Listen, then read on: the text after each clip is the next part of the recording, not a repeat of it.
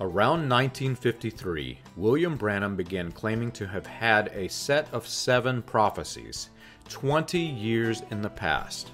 To his religious cult following, these are referred to as the 1933 prophecies, and most cult members claim that there were 7 of them.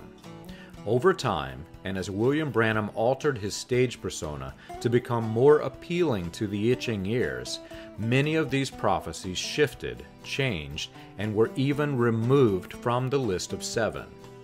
2 of the most interesting of these prophecies that were removed were William Branham's claim that God had spoke through him and instructed him not to eat eggs or not to live in a valley.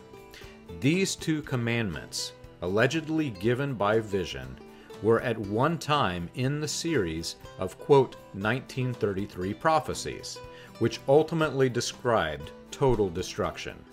Yet William Branham and his family never obeyed God's command. William Branham never stopped eating eggs, and though many of his cult members may have after hearing his alleged doomsday prophecy that he claimed to have had decades in the past, a majority of cult members today eat eggs. William Branham also lived in the Ohio River Valley city of Jeffersonville until the early 1960s, and both cult headquarters and his son, the current central figure of his cult of personality today, are located in the Ohio River Valley. When William Branham's son took his throne as the central figure of the cult, a large migration of William Branham's cult of personality occurred.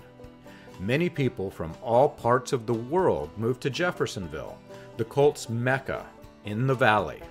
Yet most of them are fully unaware that William Branham claimed that God spoke directly through him, instructing them not to. You can learn this and more on william-branham.org.